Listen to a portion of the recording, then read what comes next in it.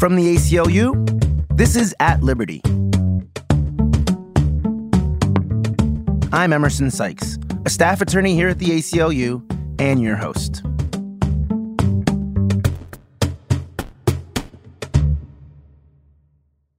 Today is Korematsu Day, where we honor and celebrate the birthday of Fred Korematsu, a Japanese-American man who, along with hundreds of thousands of others, was sent to a prison camp during World War II. Korematsu, however, refused to go, and his case went all the way to the Supreme Court. The result of the case was one of the most notorious decisions of the 20th century. The Supreme Court ruled that the mass incarceration of Japanese Americans, often referred to as Japanese internment, was constitutional because the country was merely protecting its, quote, national security. Some of the same facilities where Japanese Americans were held are being used today to incarcerate immigrants. Our guest today is Linda Morris, a fellow with the ACLU's Women's Rights Project, who's engaging her own family history of Japanese incarceration to help end immigrant detention across the country. Linda, welcome to the podcast. Thank you so much for having me. Under the Trump administration, the number of migrants held by the U.S. government has surged. There are about 200 immigration detention facilities in the U.S. holding over 50,000 immigrants on any given day. We've all seen this crisis develop, but you decided to do something about it. Tell us about your work. I am an organizer and a member of the steering committee for a grassroots group called Suru for Solidarity. And Suru for Solidarity is a nonviolent direct action project of Japanese American activists who are working to end detention sites and to support frontline immigrant and refugee communities that have been targeted by racist and inhumane immigration policies. And our work at Suru for Solidarity is very much grounded in our collective history and moral authority of the survivors and descendants of these World War II prison camps. We've been working deliberately with communities who have been targeted by state violence in this country. And we have been using the symbol of suru, which is the Japanese word for crane, as an expression of solidarity with these communities. And suru symbolizes peace and healing and compassion. What's the history of Suru for Solidarity?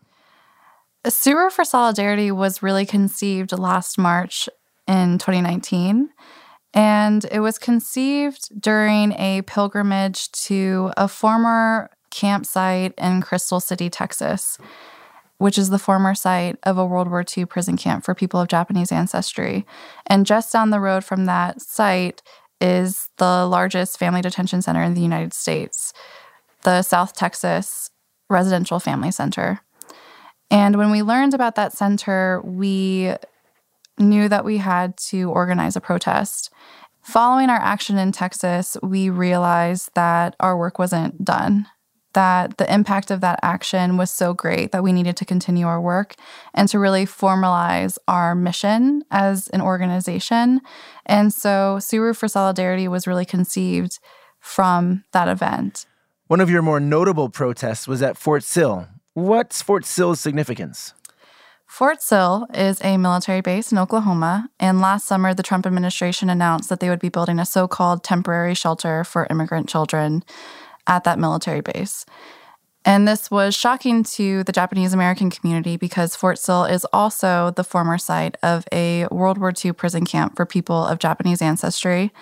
Fort Sill is also the site of a former Native American boarding school where indigenous children were removed from their families, separated from their culture and their language. And it is also the former site of a prisoner of war camp for the Apache tribe, including Apache leader Geronimo. And so Fort Sill is a place that is very much layered with trauma inflicted by state violence. Well, it's a really powerful show of solidarity, and I'm wondering, what was it like to be there, be actually at Fort Sill with this broad coalition of partners who are trying to close this place down? It was transformative, in a word. We went to Fort Sill twice, actually. So the first occasion that we went to Fort Sill and organized an action was in June of last year, only a few weeks after we first learned that the Trump administration had plans to construct a temporary shelter for immigrant children. And we went with elders who were incarcerated as children during World War II. And we organized a press conference outside of the military base where we brought with us hand-folded paper origami cranes, and our elders gave statements outside of the military base in front of the sign to describe what their experiences of incarceration as children were like. They talked about memories such as having their birthday parties interrupted by government agents who were taking their family members. They talked about their memories of being children and trying to play in these prison camps. And they also talked about the deep shame and internalized racism and trauma that they've carried with them since their time being incarcerated in these camps. And it was an incredibly moving experience to be with them. The second time that we went to Fort Sill was for a much larger action in coalition with United We Dream and many other local organizations and other national organizations who joined us. We shut down the highway leading into the military base, and we had over 400 people with us from all over the country and all over Oklahoma. And we also brought with us a congregation of Buddhist priests who were there to really remember the history of Japanese incarceration at Fort Sill. And this action ended up being quite successful. Can you update us on what actually ended up happening with Fort Sill? Very shortly after our July action with United We Dream, we found out that week that the Oklahoma government decided that they would not be constructing a so-called temporary shelter there any longer. We do have some fears that those plans might change and they actually will end up wanting to build some sort of detention site there. But if that happens, we'll be back. You mentioned that Suru for Solidarity is a group of descendants of Japanese incarceration, but what's your family's story? My family was incarcerated during World War II. My grandmother was 22 when she was incarcerated. She remembers very vividly when they found out that they needed to be removed from California. And she remembers her family digging a hole in their backyard, filling it with all of their belongings that were Japanese, ranging from children's books to family letters, and having to leave their home and everything that they knew in California to a prison camp in Arkansas. And my grandmother lost her mother a couple months after they entered those camps.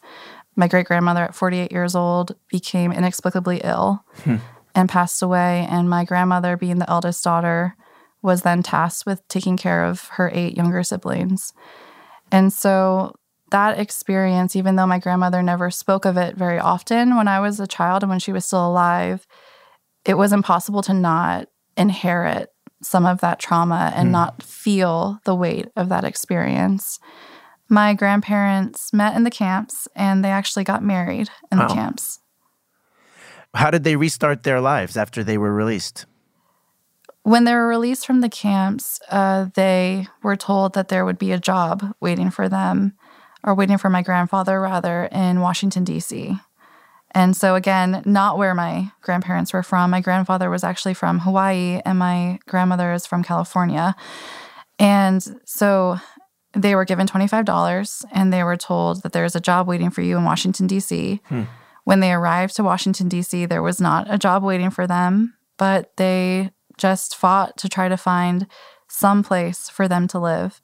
They were eventually able to secure a home, and they were able to go on and live incredible lives. My grandmother ended up being a seamstress for different ballet companies, including the American Ballet Theater. And they were able to eventually have the lives that I think they dreamt of.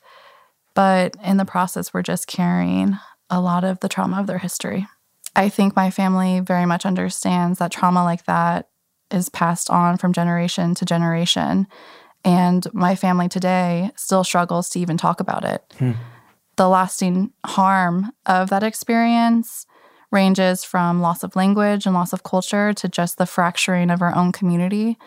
Because of my family's history, I realized that this cannot happen to another community. We can't stand by and let another community, or any individual experience that type of harm again. And so as Japanese Americans, we feel like it is our duty and it is our obligation to fight for the communities that are being targeted today. You mentioned the fact that your grandmother, for obvious and understandable reasons, didn't talk much about her experience in the prison camps. How were you able to piece this family history together, given that it was so hard for people to discuss? She shared it in bits and pieces. And actually, my mother really worked with my grandmother towards the end of her life to try to get her to talk about it and to share her experiences. And fortunately, before my grandmother passed, she spoke to me about her experience very briefly. I wanted to understand it. I wanted to understand what it was like for my grandmother to have gone through that. And I remember I asked her, "Aren't you angry? Aren't you furious at this country? Don't you hold resentment to the United States for what has happened to you?" And I remember she said, "Yes, it was terrible what happened to me, but this would never happen again." And I think that that is something that has stuck with me across the years, is my grandmother's belief that this country would now know better and that it wouldn't repeat its history. And to see the amount of vitriol and xenophobia and racism that's sort of come up in this administration and within the immigration system itself has been really discouraging to me and has really compelled me to fight back.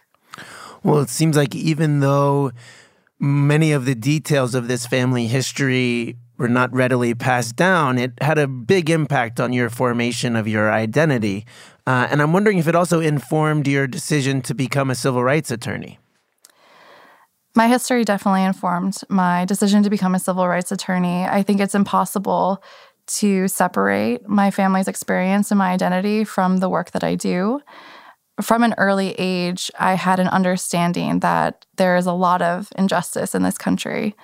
And I felt very much like it was my passion, it was my calling to do whatever I could to fight back against that. At the ACLU Women's Rights Project, I actually focus mostly on housing discrimination against women of color and survivors of gender-based violence.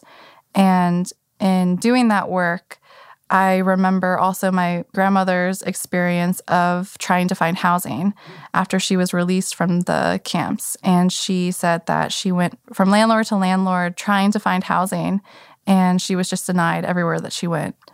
And that's one piece of the work that I do, is combating that kind of discrimination. Well, it's fascinating how even though you've worked on a variety of different issues around gender, around economic empowerment, and now you're working more directly on issues around incarceration and detention of people who are first or second generation immigrants, it all seems like it's of a piece of this same sort of inspirational spark that comes from this family history. How do you see these things working together? Is it hard to find a balance between working on this variety of issues on which you've engaged? My organizing work is so interwoven with my identity that I feel like it's something that I carry with me wherever I go.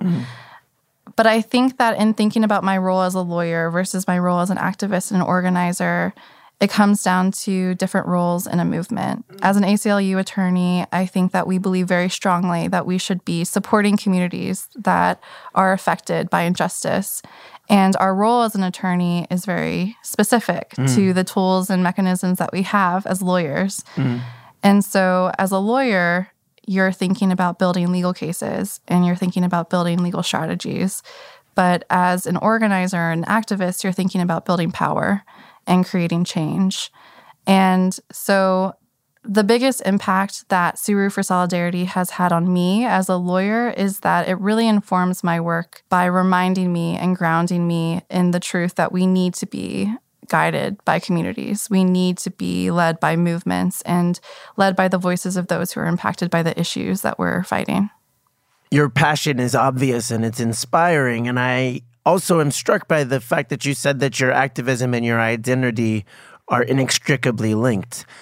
And as a person of color also at the ACLU working on these issues that are of vital and personal importance, I wonder how you found that experience of having to bring your identity to your work in a way that some of our colleagues might not necessarily have to. One of the reasons why Suru for Solidarity is so meaningful to me is because it provides a really critical opportunity for healing and building community, and not just repairing the harm that's been inflicted within the Japanese American community, but also building coalition across different communities. And in doing that, I have found that I am able to repair a lot of my own internalized trauma that's been handed down to me.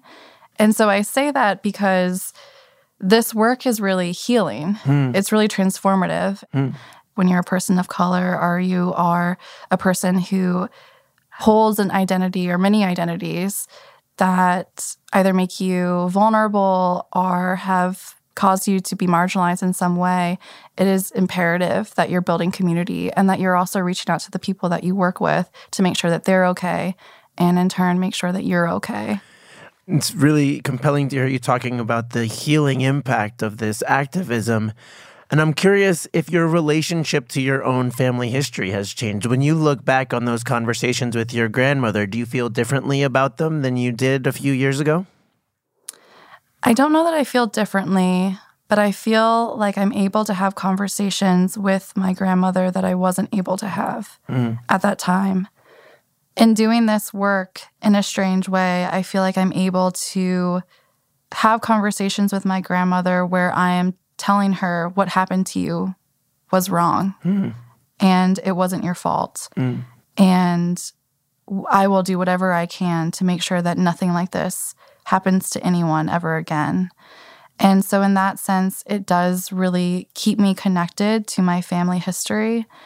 I will say also this activism and the mobilization of the Japanese American community has really created the space for a lot of conversations to happen with my family that we weren't able to have before.